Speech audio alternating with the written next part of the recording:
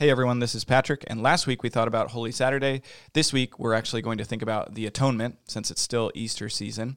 And the atonement is such an important doctrine in the Christian faith. And Todd and I actually read this new book by Josh McNall on the atonement, where he gave an argument for kind of combining many of the theories of atonement that you have in different traditions. We found it really helpful, so we've invited him on to think about this. Atonement in Christian theology is the reconciliation of God and humankind through Jesus Christ. What happened on the cross?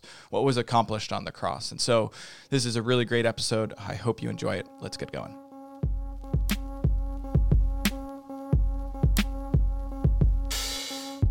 You're listening to Food Trucks in Babylon, a Western Seminary podcast with Dr. Todd Miles and Dr. Patrick Schreiner.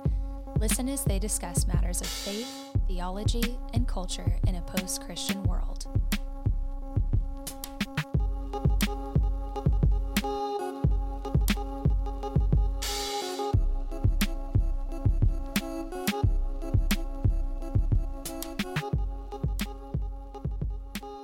We are here on Food Trucks in Babylon with a special guest, Josh McNall, who is Assistant Professor of Pastoral Theology at Oklahoma Wesleyan University. He is the author of The Mosaic of Atonement, an integrated approach to Christ's work. And so thanks for coming on with us, Josh. Yeah, thanks for having me, guys. Hey, I want to start off at the beginning just by saying this is an excellent book. You are to be commended for it. We just read it in a THM seminar that I taught here at Western Seminary, and a number of the students said not only this was their favorite book in the seminar, it's the best book they've read all year. Wow. So, well, thanks. So thanks. Yeah, thanks for that. And I picked it up because it looks so pretty. And actually, I did. The way they put it together was really nice. Yeah, Zondervan, they did a great job with the cover image and just kind of the art all the way through. So I'm definitely okay if people judge the book by its cover. Yeah, I thought it was excellent too. I read it after I wasn't in the THM seminar, but he's hoping to get into the THM program at some point. Since I run the program, I'm hoping to be a part of it someday. Backdoor himself into the program. Yeah. I just kind of I saw actually your outline with the body of Jesus, and we'll talk about that. And I thought that's genius. And so I wanted to read it partially because I just love the metaphor you gave. So maybe you can begin, since I'm already talking about it, and just tell us the metaphor you use for these atonement. I think you call them models. Is that correct? Yeah. Well, the body metaphor is clearly it's not unique to me, but I stole it from the Apostle Paul, and I wanted a way to integrate different models of atonement, different words, or you can use theme, model, theory, image, but I wanted to integrate different approaches to the atonement in a way that didn't pit them against each other as if they're kind of in a competition for dominance, but also didn't just leave those different approaches to Christ's work, those different models just sort of spread out on the table, unconnected. Like silos. Just left separate. There's different approaches, obviously, to the doctrine, and so I outline in the book what I call disconnected plurality. That's just kind of leaving these different models out there on the table unconnected, or defensive hierarchy on the other extreme where you pit them against each other.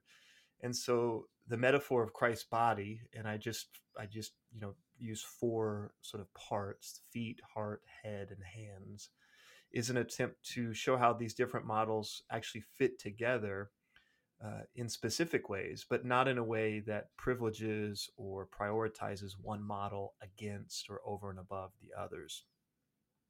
Yeah, well, so let's ask this question. Why did you feel the need to do that? What were you seeing in the academy or in the church, Christian culture at large, that made you want to maybe push back against the idea of pitting one model against another? Yeah, and I think theology scholarship goes in phases, and two of the trends that I had noticed in atonement theology, but it also had kind of filtered over to the church world a little bit, were those two extremes. On the one side, the disconnected plurality, it's sometimes called just the kaleidoscopic view of the atonement, Mm-hmm. Yeah. which has some real value to it because there are multiple features and aspects to Christ's work.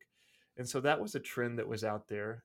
And it was really an attempt to correct what I mentioned earlier as this sort of reductionistic, um, pitting different models against each other approach. And so what I saw in the scholarship, but also a little bit in the church, was these two extremes. And I wanted to try to plot a third option that I feel like is a more integrated approach. And I'm not the only one to do that. I think that's been something that other scholars have attempted as well. Jeremy Treat did a great book on the Yes. atonement And the called kingdom. Yep. Yes, Crucified King, Yeah. and so I thought he was on the same track, and he was influential for me. Kevin Van Hooser has attempted something similar, so I'm certainly not the only one to sort of attempt this sort of middle way or this third way, but I do think it's something that's needed to avoid those two extremes. Yeah, and so we could probably just cut right to the chase on this too. That kind of the battleground doctrine is penal substitution. Yeah, Yep. That's the one that is pitted against the Mhm. others, and you either Yeah. love penal substitution and are suspect of anyone who would maybe argue for a Christus Victor or a Mhm. recapitulation, or Mhm. you just flat don't like penal substitution at all. Right. Exactly. Yep. Yeah, that has been the firebrand. That has been the flashpoint in the debate, and it has unfortunately, as somebody myself who affirms a sort of nuanced view of penal substitution, I think unfortunately it has led to those two kind of polarized extremes where you either lift it up as the ultimate, or in some cases almost the only approach to Christ's work, or you feel pressured to reject it as abusive and unbiblical and Yep. irrational. And I just think that's a real tragedy. As someone who does see penal substitution in the scriptures, and I do. Oh, you mean it didn't start with Anselm? I don't think so. Yeah. So I think there's a better way than those two kind of polarized approaches to it. Mm. And I think one of the reasons I liked it, I mean, number one, you did a good job writing it. It flowed very well. But I think you just articulated something that I had thought before, but I hadn't put precise wording to, if that makes sense. So I was unsatisfied with kind of just taking penal substitution and saying, this is the most important, and then leaving it there. And I was also unsatisfied with, kind of like you said, laying them out all on the table, but not explaining how they work together. Yeah. But I didn't have really precise answers or language for how to fit them together. And that's where your mosaic kind of comes in. And so you have two side-by-side metaphors, it seems like, mosaic and a body. Do you, I'm not leading anywhere in this. Do you feel like those ever conflicted in your own mind as you wrote this? Or do you feel like that those two images, those two metaphors just kind of work together? Yeah, I think they can be complementary. I mean, we even have mosaics. I mentioned a really famous one in the Hagia Sophia that is of Christ, at least, maybe not his whole body, but it is of his body. Yeah. And so I think they can be complementary. And another way that they're complementary is, I focus on four pieces: feet, heart, head, and hands. But clearly, there are more members or parts of Christ's body than just those four. Right. And so that allows me to say, look, I'm not trying to write the sort of comprehensive, definitive work on the atonement. I recognize that there may be more pieces than just the ones I've laid out, and that there's further work to be done. We're never going to exhaust the greatness and the mystery of Christ's work. And so the mosaic allows me to say, the thing I like about a mosaic, first of all, as opposed to a puzzle, when in a puzzle, the goal is to kind of figure it out. Whereas in a mosaic, at least in sort of the ancient or the classic mosaics of the church, the goal is not to figure it out, but to worship and to use the image as a way of pointing us to the image, which is Christ, the perfect image of God. And so I felt like the body metaphor could be complementary with the metaphor of the mosaic. Yeah, that makes sense. And do you use the language of model intentionally? Do you prefer that over images or theories, or now I'm running out of other words that we use for this? The New Testament guy over here trying to play with the systematics. Yeah. Stay in your lane, man. Yeah.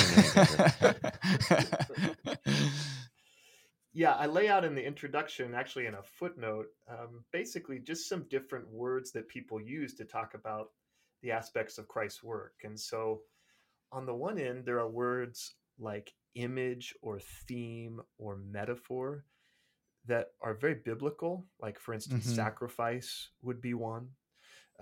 They're very biblical, but by themselves, they don't necessarily lend a ton of explanatory value for how exactly Christ's work works.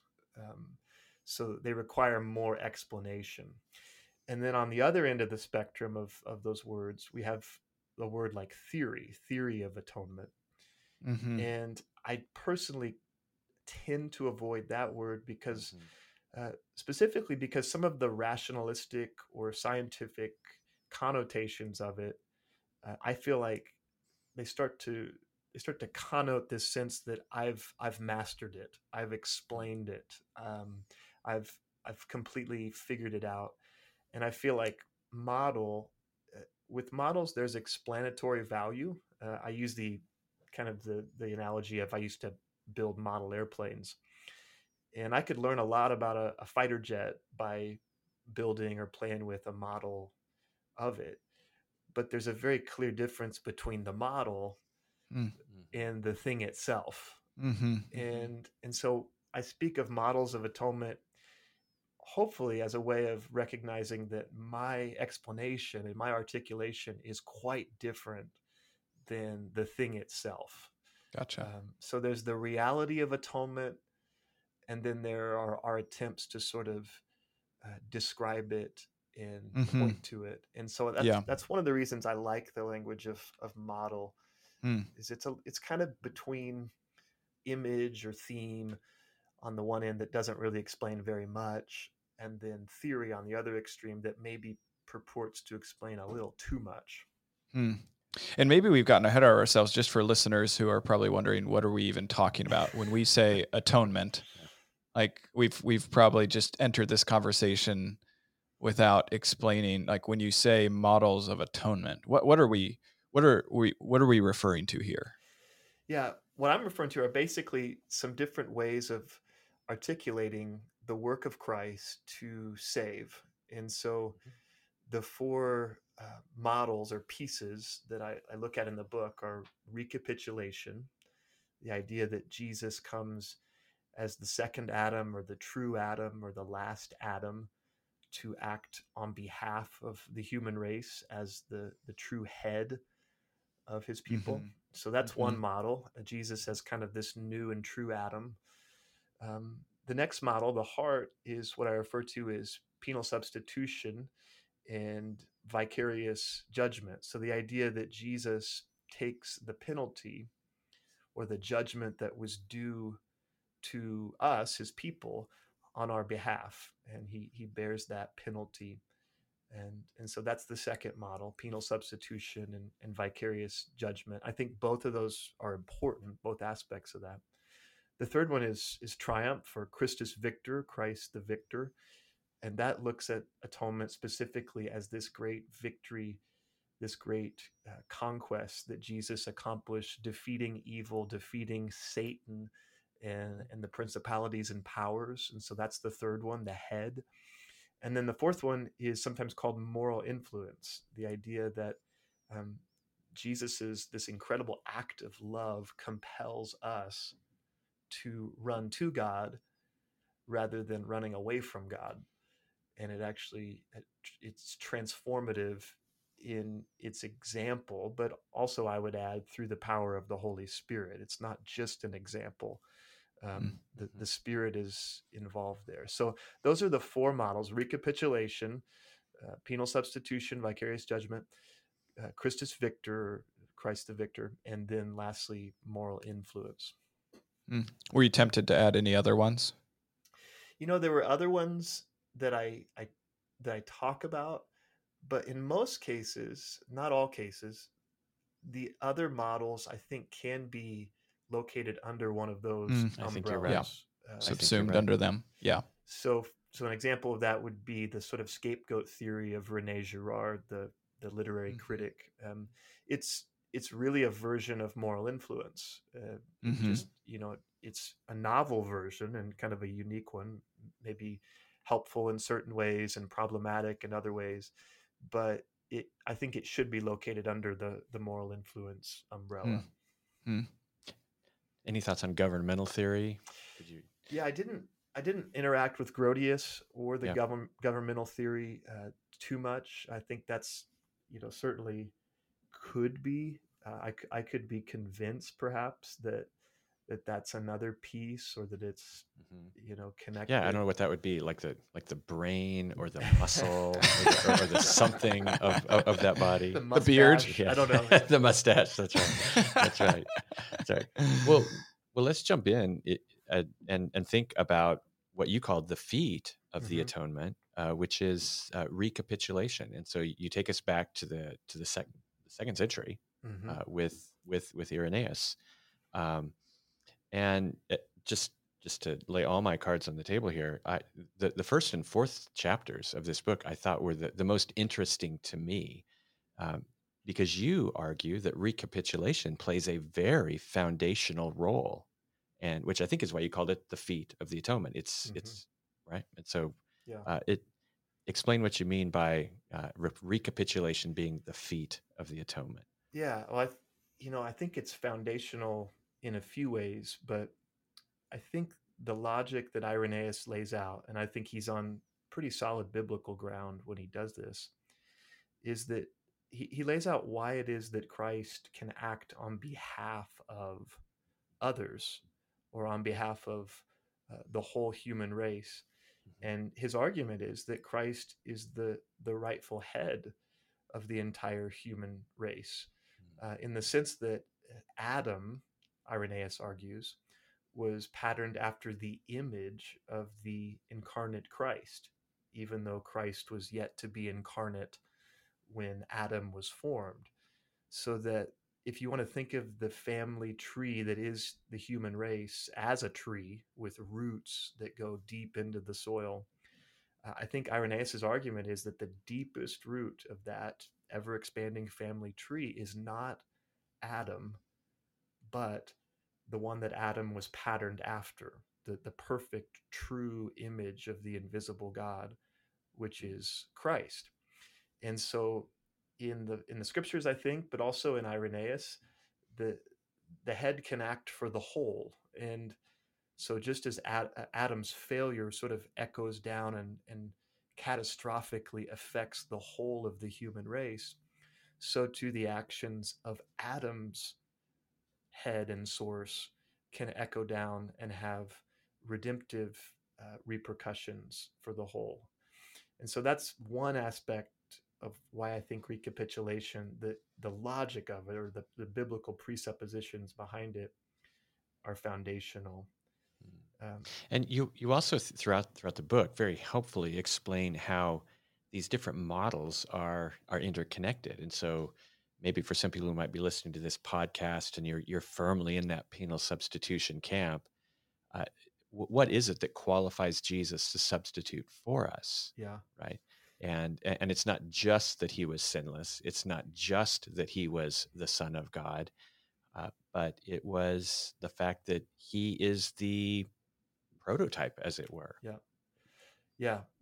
And I think that is one of the ways that it's really important to affirm sort of an Irenaean or a neo-Irenaean view of recapitulation, maybe even before you talk about penal substitution, because I think maybe the biggest problem for penal substitution is what I call the problem of penal non-transference. And that's kind of jargony. Other people call it the justice worry. I think Oliver Crisp calls it that.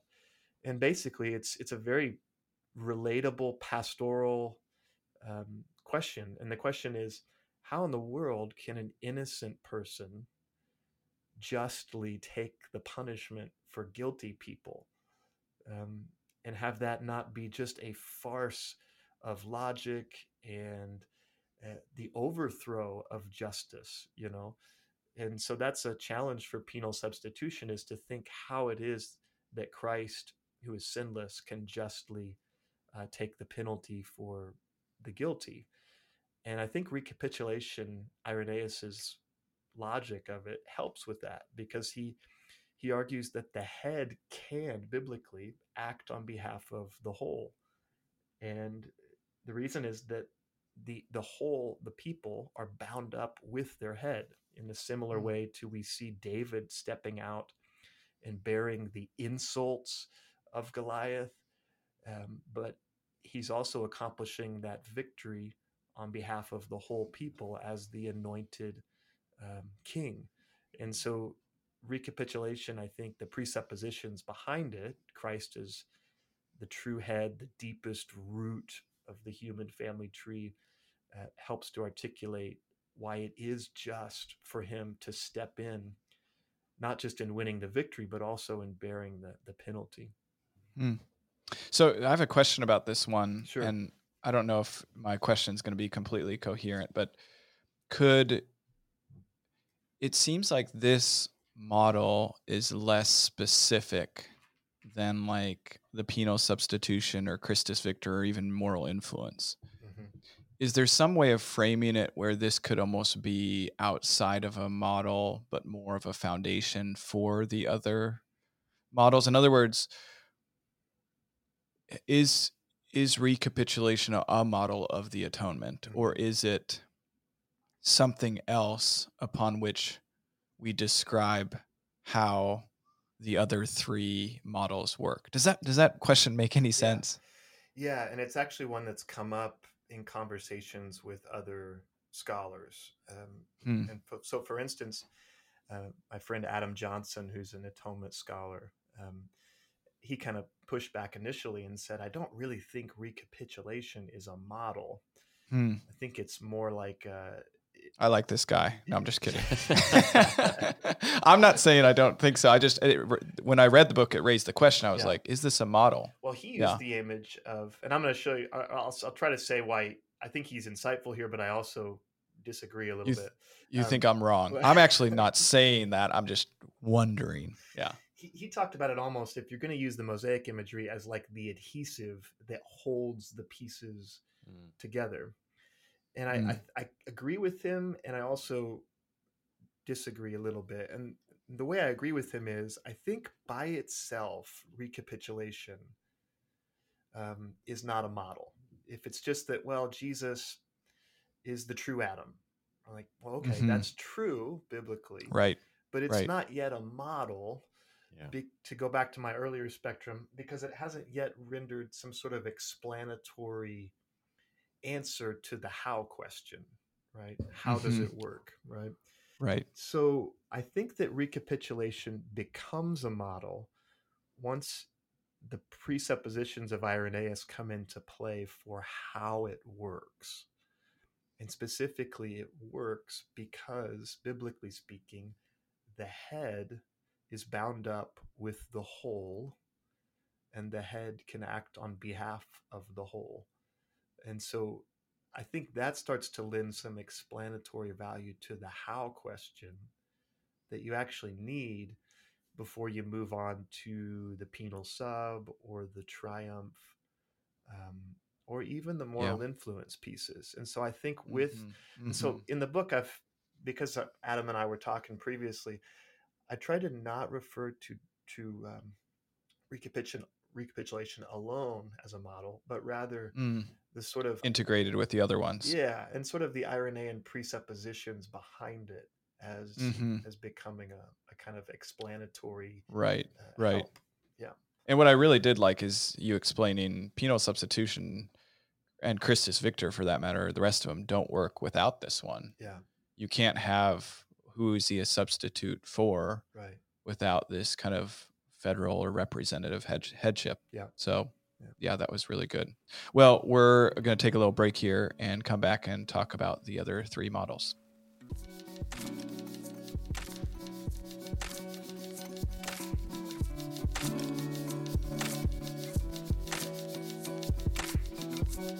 My name is Kevin Miller, and I'm in the Theophilus program here at Western Seminary working on my MDiv. Two things I really love about the Theophilus program. First is the cohort-style learning. I have come to love and really cherish my time with the people in my cohort. I've been in the program for 9 months now, and it's one of my favorite things about being a part of the classes. Second thing I really love about Theophilus is the emphasis on practical application. So whatever we're learning, whether it be hermeneutics or theology, it's always being applied. How does this affect people in our ministry context? Western Seminary serves as a catalyst and resource for spiritual transformation by providing with and for the church advanced training for strategic ministry roles. If you're interested in learning more about Western or starting your application, visit us online at westernseminary.edu. Now back to the show. Okay, welcome back. We're with Josh McNall here talking about the Mosaic of Atonement. But one of the things we do in this podcast is ask about food trucks specifically. So, Josh, do you have any food trucks near you? Are you in Oklahoma, right? Yes, I'm in kind of semi-small town Oklahoma. Okay, what town are you in? It's called Bartlesville. It's about 45 minutes north of Tulsa. Okay. We do not have a lot of food trucks in small town Oklahoma. We do have a couple. There's a place. I'd say you're alive right now. You're speaking, so you are able to feed yourself. Yeah, I have had some caloric intake over the past 38 years or whatever.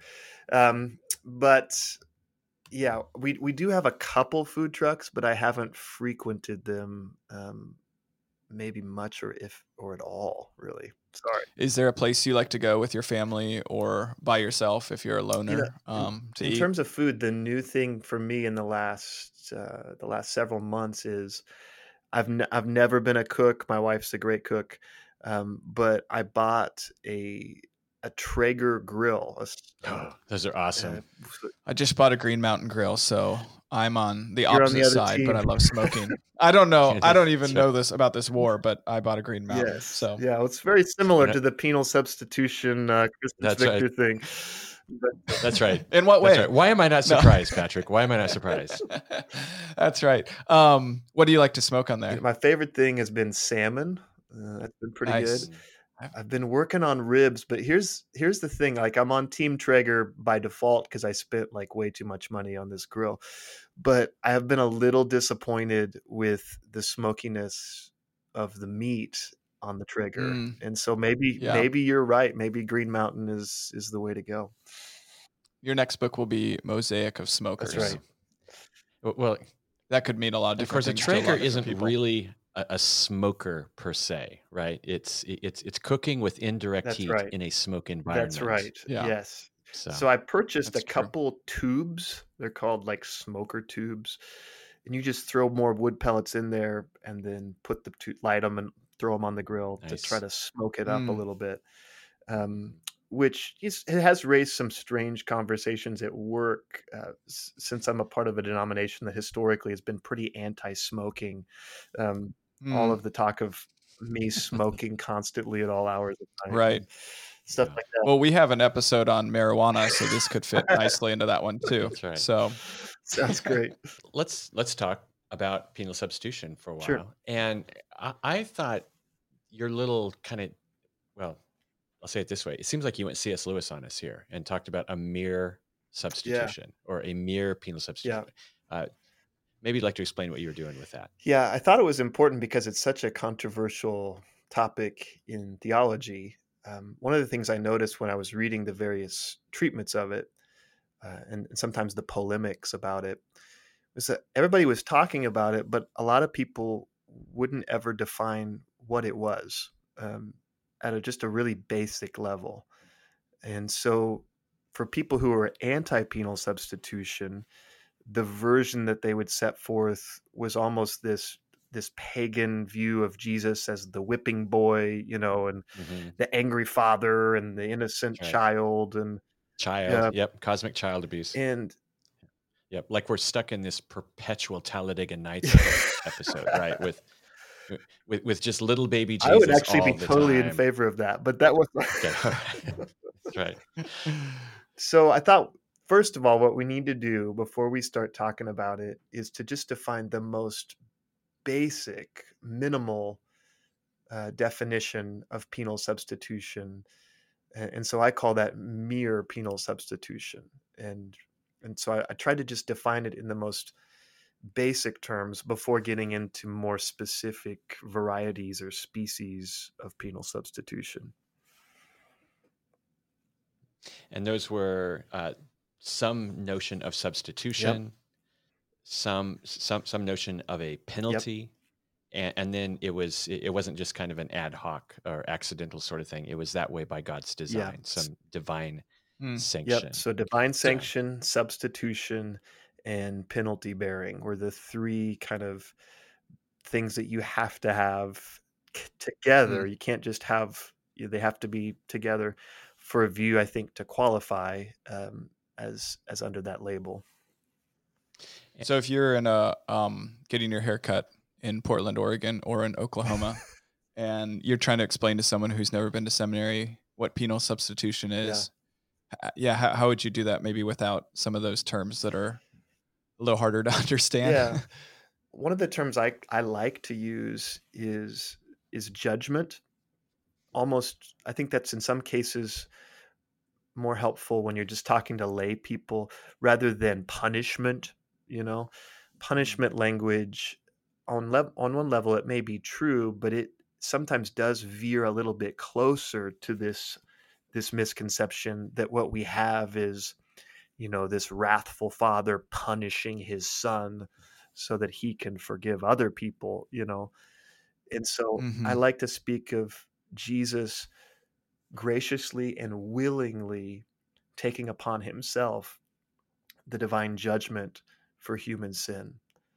That Christ, first of all, he's not a child, right? To go back to the Ricky Bobby thing. That's right. He's not he was a man. He had a beard, And so the whole reference to child abuse is misplaced because, he's a man who, as one author in the tradition says, takes hold of his cross like a king takes hold of his scepter. And so he's an agent. He's an agent in atonement. He is not just a passive victim in this process. And so as an agent, Christ, God the Son, willingly embraces the cross, taking upon himself the judgment for human sin. And the Father is not this actor who is pitted against the Son, but rather it's out of his love. God so loved the world that he sent the Son. Right. And so I'm big on the idea that all three members of the Trinity are working together in harmony to bring about salvation. And so we can't pit them against each other in atonement or in any other aspect of theology. Yeah. And here's where systematics is so important, right? There are Trinitarian boundaries that we dare not cross when we're talking about something as important as the atonement. And as you just said, we can't pit the Father against the Son, against the Spirit, because there is a unity to the divine actions. And what the Father is doing, the Son and the Spirit are doing. They might be doing it uniquely, right? Each individual person of the Trinity, but they are. It is one action. Right. Yeah.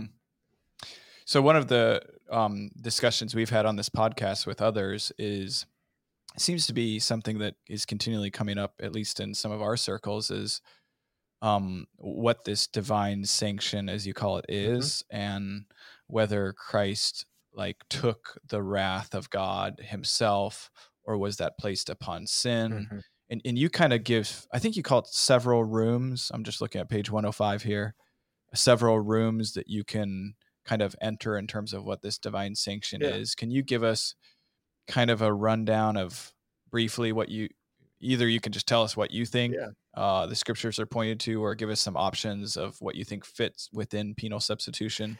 Yeah, I think there's different ways that you can articulate it, and in terms of both in terms of what the penalty is, but also how you think of divine sanction, and so I think for me personally, the ultimate focus of the judgment is it's sin more than the Son, and if you focus too much on the Son as the ultimate focus of divine wrath rather than sin, then it does start to sound a little bit like some of the smears, cosmic child abuse, Right.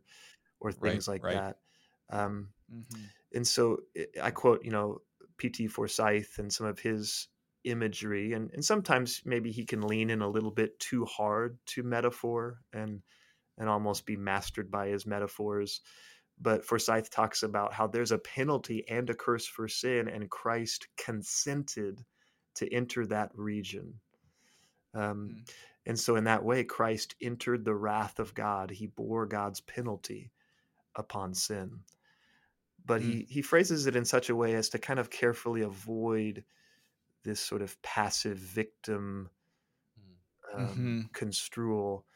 And so I would tend to speak as of sin as the ultimate focus of divine judgment, but clearly because Christ bears that sin as the head of the human race, he experiences it as a horrific penalty, and so much so that he cries out, my God, why have you forsaken me? So he took on he took on the penalty. Maybe that language is more precise. Yeah, the divinely, is that what you like? The covenantal penalty, the divinely sanctioned judgment, those would all be ways that I would be comfortable speaking about it. So, Josh, this raises the question: if the primary focus of the Father's wrath is against sin, or the penalty for sin, what do we make of some passages that speak towards this Son being the focal point, like Isaiah 53:10, where we read, Sure. "The Lord was pleased to crush him severely." Yeah.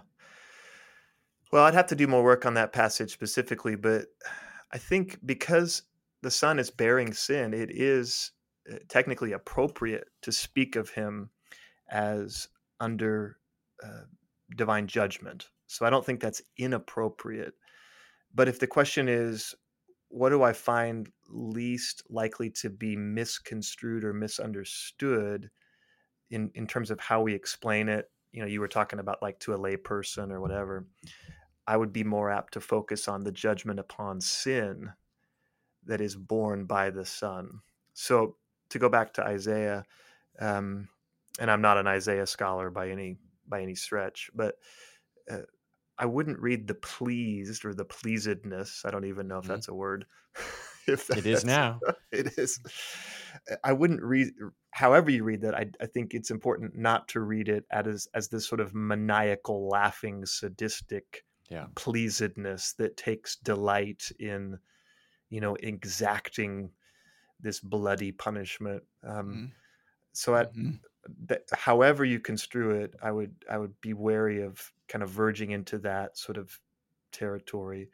I think, and again, it's important to remember that as the second member of the Trinity, that the Son also is pleased, to accomplish this redemption despite the horrific nature of the cross. In fact, the scriptures speak of how it was for the joy set before him, that Christ endured the cross, and so it is appropriate, I think, to speak of the Son as undergoing the divinely sanctioned judgment for sin.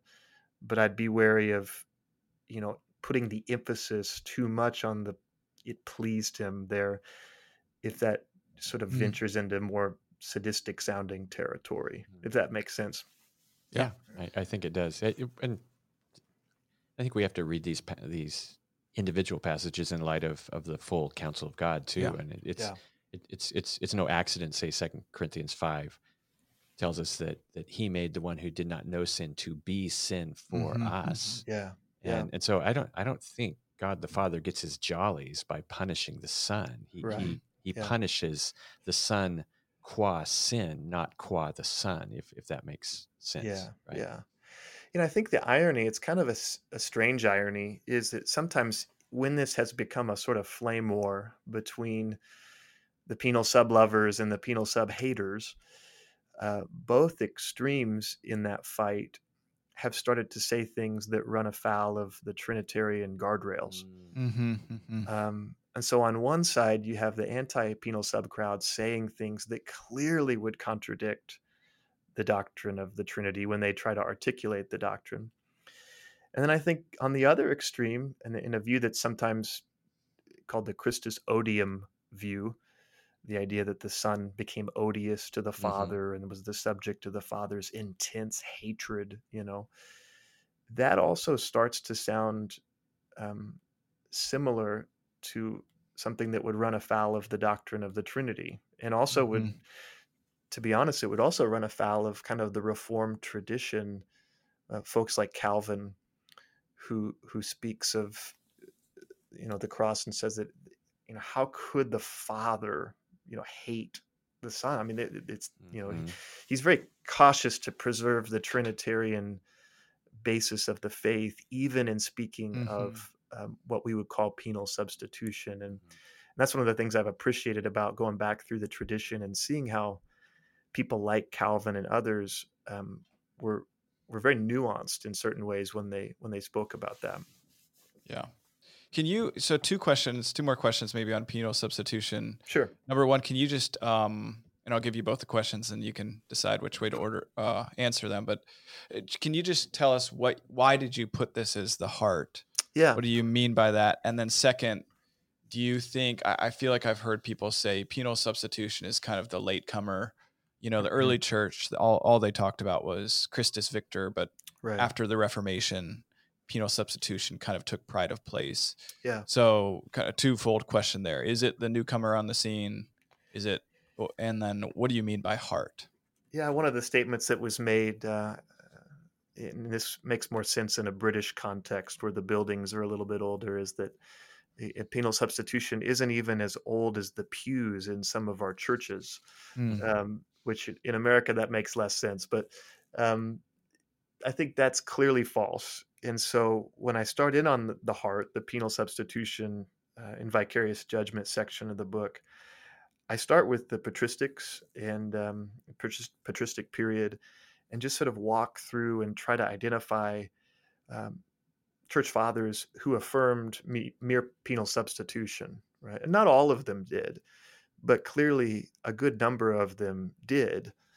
And they may not necessarily use the exact same language as somebody in the 1900s used or somebody in the 16th century used. But that's why I think it's important to define the mere penal sub components, because it's clearly there. So you can see it more broadly, you mean? Yes. Across the tradition. Yes. So you don't want to force the church fathers to use the exact same language, that we would use in a 21st century English speaking context, but it is there in the patristic tradition. And so that was one of your questions. I walked through and to be honest, it's also not there in a few of the patristic sources where it is sometimes claimed to be. I think sometimes there's been a little bit of an overzealous archaeology of penal substitution to sort of find it beneath every rock in the tradition, Right. And I really enjoyed throughout the book. You just seem to be very fair with the sources that you interact with, both ancient and modern. That was one of, I think, my favorite parts about the book, just to see you interact really charitably with some of these sources. So I thought that was great how you just very in a balanced way interacted. Thanks. And then will you tell me what you mean by heart? I think a lot of people, especially maybe from the more, defensive hierarchy side would say, well, what does that mean? Like, Yeah. what does the heart mean? Why would you put it there? And what, in what sense are you placing? Is that just code for most important? Yeah. Yeah. Yeah. Right. Well, it's always dangerous to read your like Amazon reviews or your, internet comment boxes or anything. And I did come across one, another scholar had posted about the book very positively, and someone had commented, well, I was going to read this, but then I saw that he made penal substitution the heart, and then I decided I want nothing to do with that. And so it has received maybe pushback or whatever, because those who don't like penal sub would think that implies that it's somehow most important, and that's not what I mean. I chose the heart for a couple reasons. The first reason is it's the blood sending organ of the body, and perhaps more than any other model of atonement, penal substitution is associated with blood, the blood of Christ. And the second reason is that the heart is at the center in some ways. And I think if you're going to see how these pieces mutually support one another, penal substitution is located in kind of a middle position between the foundation, the feet of recapitulation, and the head, the result of Christus Victor. I think penal substitution only makes sense when it's placed on the foundation or the feet of recapitulation. And the result of penal substitution is divine triumph. And so there's a kind of linearity to the logic: feet, heart, and then head. And other scholars have pointed this out too, whether it's Hans Boersma or Jeremy Treat or Michael Bird, or even going back to Owen and others, that it's not just penal substitution and Christus Victor. It's Christus Victor by way of penal substitution. And so the reason I chose heart is it's in that kind of middle position in the mosaic. And the subtitle for that section is heart, penal substitution, the hub, but not the whole of the atonement. Yeah, I think that language is really helpful. Yeah, it is. That's good. Have you gotten any pushback from penal substitution people at all on this? Not that I know of. Okay. Just wait till after this podcast comes out. I'm just kidding. I'll be waiting for the letters to come. There you go. Yeah, I think certainly there's a camp where if you highlight any other aspect of the atonement besides penal substitution, it is perceived as a attack against penal substitution. And so I'm sure that those folks won't like the book, but I don't agree with that position. I don't understand why magnifying the different aspects of Christ's saving work necessarily detracts from the other aspects. I don't think that makes sense. Because I think it's important to say that what we're discussing as models here are not, how would you say it, explicit biblical teachings, right? What we're doing is we're taking biblical language and biblical teaching, and we're trying to compile it together into, okay, this is what took place at Calvary. Right. Yeah. And the Bible has a lot to say about what took place there. Not quite as much on how it actually took place. Right. Yeah. And that's kind of in some ways what systematic theology is. It's trying to say, what would it look like if we affirmed the whole of Scripture, and we also looked at the tradition and realized that we weren't the first ones on the scene here, to try to interpret Scripture. And then how could we come up with some articulations that make sense in light of those various realities? Yeah. Well, maybe we can move to Christus Victor. Sure. As the head, right? Yeah. You describe it as the head, and maybe just give us a brief explanation of why you put that as the head. Yeah, it's the head, I think, in some ways, because it's the telos of atonement. It's the result of Christ's recapitulative identity his recapitulative fidelity, and his judgment-bearing death, penal substitution. It's the outflow of that.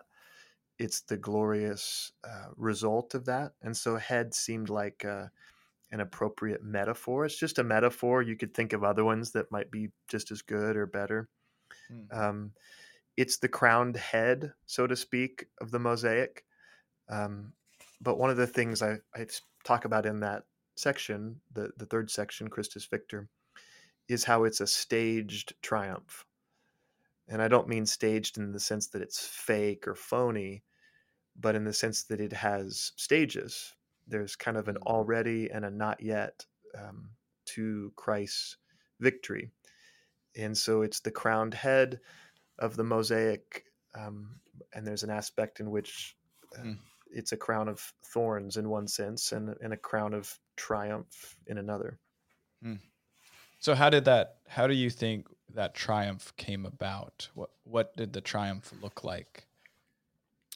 Yeah, well, I think it's not limited to just one scene in the Bible. I don't think it's limited to just resurrection or just ascension.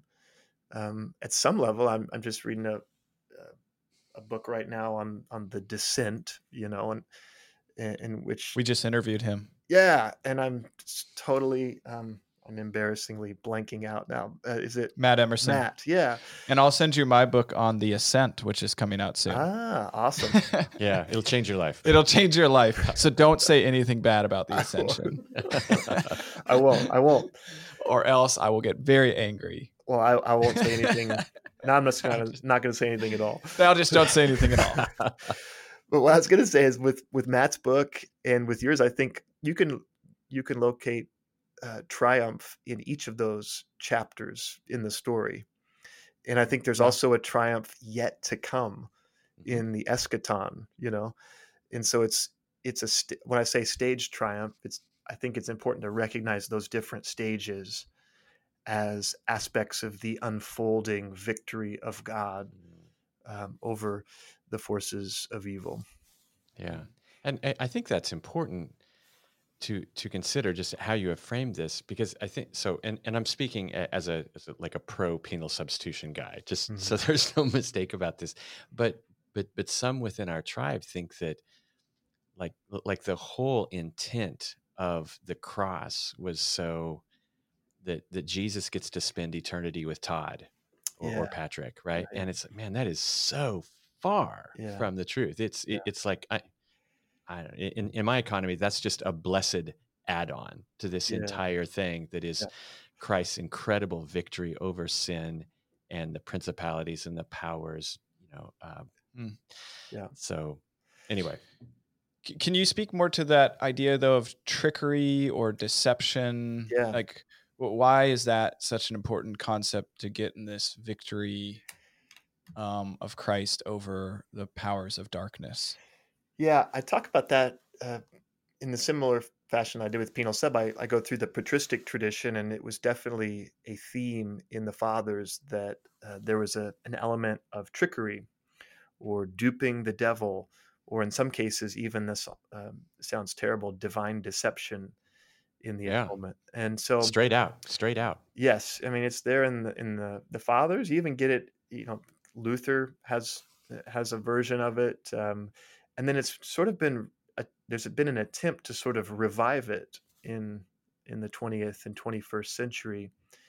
And so I needed to deal with it. In a lot of cases, it's just been dismissed. I mean, it's just been dismissed as grotesque and absurd and not befitting the God of truth to talk about there being an element of, say, deception. And so what I land on is I don't say that God deceived anybody, but I think it's totally orthodox to be open to the idea that Satan was self-deceived, as a non-omniscient evil entity, right? Evil, I talk about this in the section. Evil, I think, is inherently irrational. And the one thing that makes no sense to an inveterate liar is the truth. The one thing that makes no sense to a psychopath is sacrificial love. And so I do think it's coherent in Orthodox to be open to the idea that Satan is self-deceived.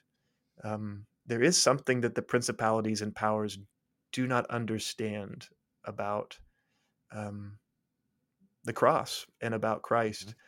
And so I think it is possible to kind of reclaim a certain version of the duping of the devil motif without sacrificing a proper view of God as the God of truth, and without venturing into more maybe unbiblical or grotesque construals of it. Well, what about the deep magic written before time began? You guys into magic out there in Portland? No, I just think that's Todd's isn't always that what doing Aslan magic in says? here while we're doing these things. I can't. Isn't that what see you. Aslan I didn't says know in if The Lion, the Witch, and the Wardrobe? That's He right. really likes Harry Potter and wands. And I stuff was like quoting that. C.S. Lewis. Come C.S. on now. Lewis. Did he not write Harry Potter? I thought he did. Oh, okay. Maybe not. Yeah. I don't know. The Ghost Rider. I had said earlier. I had said earlier that the first part of the book and the fourth part, where you looked at recapitulation and moral influence, were really intriguing to me. And one of the reasons was that you kind of saved Abelard a little bit. Yeah. You kind of, and I teach church history, but I got to confess, I have not read a whole lot of Abelard, and I certainly have not read Abelard's commentaries to see what he had to say about Romans. Yeah. And you made the case that he wasn't a strong denier of penal substitution. No, he actually affirms it. Abelard is I think the problem is nobody reads Abelard. That's the thing. They read the one proof text, oftentimes mistranslated, and in some cases intentionally mistranslated. Oh my! Taken out of context, and because we need a kind of an exemplar for exemplarism, and so Abelard gets trotted out with his proof text. But when you actually read him, he may have had many faults as a person, and but it is not the fault of exclusive exemplarism, where he only thought that basically it was just Jesus sets this nice example for us, and we decide that we're going to follow that example, and that's atonement. That's the version of Abelard that's been set out there, but it's not what you find when you actually read him. Yeah. So the moral influence would be what we would call a more subjective theory of the atonement, that it has some sort of power and influence over me. And in my reading, moral influence and the subjective theories are difficult to wrap our arms around, because they don't make any sense by themselves. What's that? That's right. Yeah, my hands around now. That's right. That's right. Because on their own, they don't make sense. How is Christ dying? And if that's all it is, it would be needlessly. How is that inspiring to me? Yeah. Nevertheless, the scriptures speak of the subjective power of the atonement all over the New Testament. Yeah. Well, there have been lots of people who've died for others, some of them in incredibly brave and sacrificial ways. And I suppose there could be a sense in which that compels people to live differently, to live better. You know what I mean? The example of sacrificial love. Yeah. But what I think is important with moral influence is to speak about why Christ's example is different and more powerful than just the example of someone choosing to die for another person. Or to die for a cause. Or to die for a cause, yeah. And, so a couple of ways it's different is, well, it's different, first of all, because it's connected to these other pieces that we've been talking about already. It's not just an example. And so that's important. James Denny, I think, was a famous Scottish preacher and has what he calls the Brighton Pier analogy, where he talks about, if I'm sitting on the pier sunbathing, I don't know if they have those in Portland, and somebody rushes past, and you guys have an ocean nearby somewhere out there? It's about 45, 60 minutes away. Okay, it's bad enough. We have piers. You wouldn't be doing any. We have piers. We just don't have much sun. At least not right now. Just cloud bathing. If I'm out there cloud bathing, that's safer excellent. for me. Yes. And somebody rushes past, jumps off the pier, and drowns in the water. And before he goes under, he says, "I'm doing this because I love you." Right? Mm-hmm. We might say lots of stuff about that guy. We might say he's crazy, but it's not an example I'm going to follow.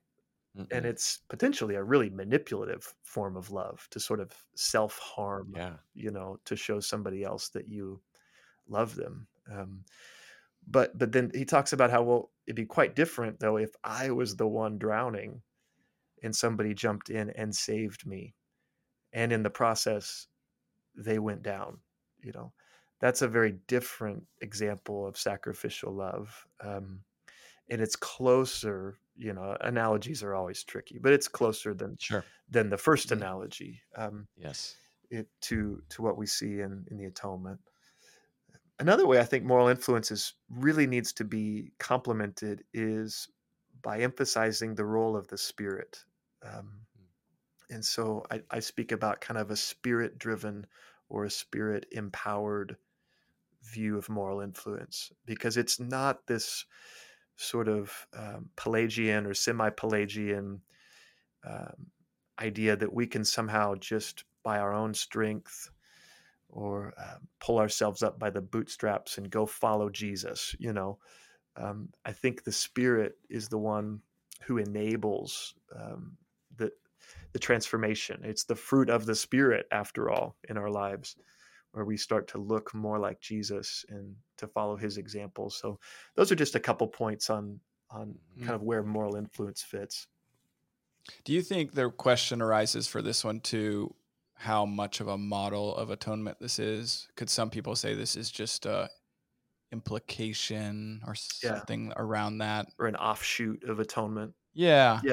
What do you think about that? Well, I mean, I do think I've thought about that more since the book has come out. And I think sometimes it matters which word we use. We've been using the word atonement a lot, right? Mm-hmm. But if we shift and speak about reconciliation, then it starts to become easier to see how there is an element of praxis in the reconciliation. We've been reconciled. Now Paul says, be reconciled. Then he goes on and says, be agents of reconciliation, and so atonement maybe starts to make moral influence. We just use that word, that English word. It maybe makes moral influence sound like just an add-on, an appendix, which that could have been a body part, I guess. Yeah, you could have. I just thought about that right now. Could have been the appendix. But I think I like the hands better in the sense that there is a beckoning in the work of Christ. He is beckoning us to follow by the power of the Spirit. Mm-hmm. And there's a restraining. And so I talk about the beckoning hand and the restraining hand. He's also waving off these sinful, prideful, violent impulses. And both of those motions are important if we're going to be agents of reconciliation. Nice. Well, excellent. Hey, Josh, we are running real short on time here. So again, I just want to say thank you for coming on and writing such an excellent book for us. And it's been a real pleasure talking with you today. Yeah, well, Patrick and Todd, thanks for having me, and I hope we can meet up sometime in person. Thanks for giving me some time. Hey, this is Todd. We have received a lot of good feedback on this podcast. We have also received some questions. You have been emailing them to us, and we want to encourage you to consider that. That's right. So we plan on doing an episode where we just answer questions. So we'd love to have you send those things in to podcast@westernseminary.edu, podcast singular at westernseminary.edu. And Todd, how can they send those questions? Well, you can either type them out in the email, but what would be even better is if you created an audio file asking the question and send that to us. Right. We need to keep that 20 seconds and we'll play it. And so send in. We'd love to hear the audio clip of your voice. We'd play it and then we'd answer the question as best we can. Thanks. Thanks for listening to Food Trucks in Babylon. The music you hear is provided by our friends at Humble Beast Records. If you like the show, please leave us a review and feel free to subscribe. To learn more about Western Seminary, visit us at westernseminary.edu.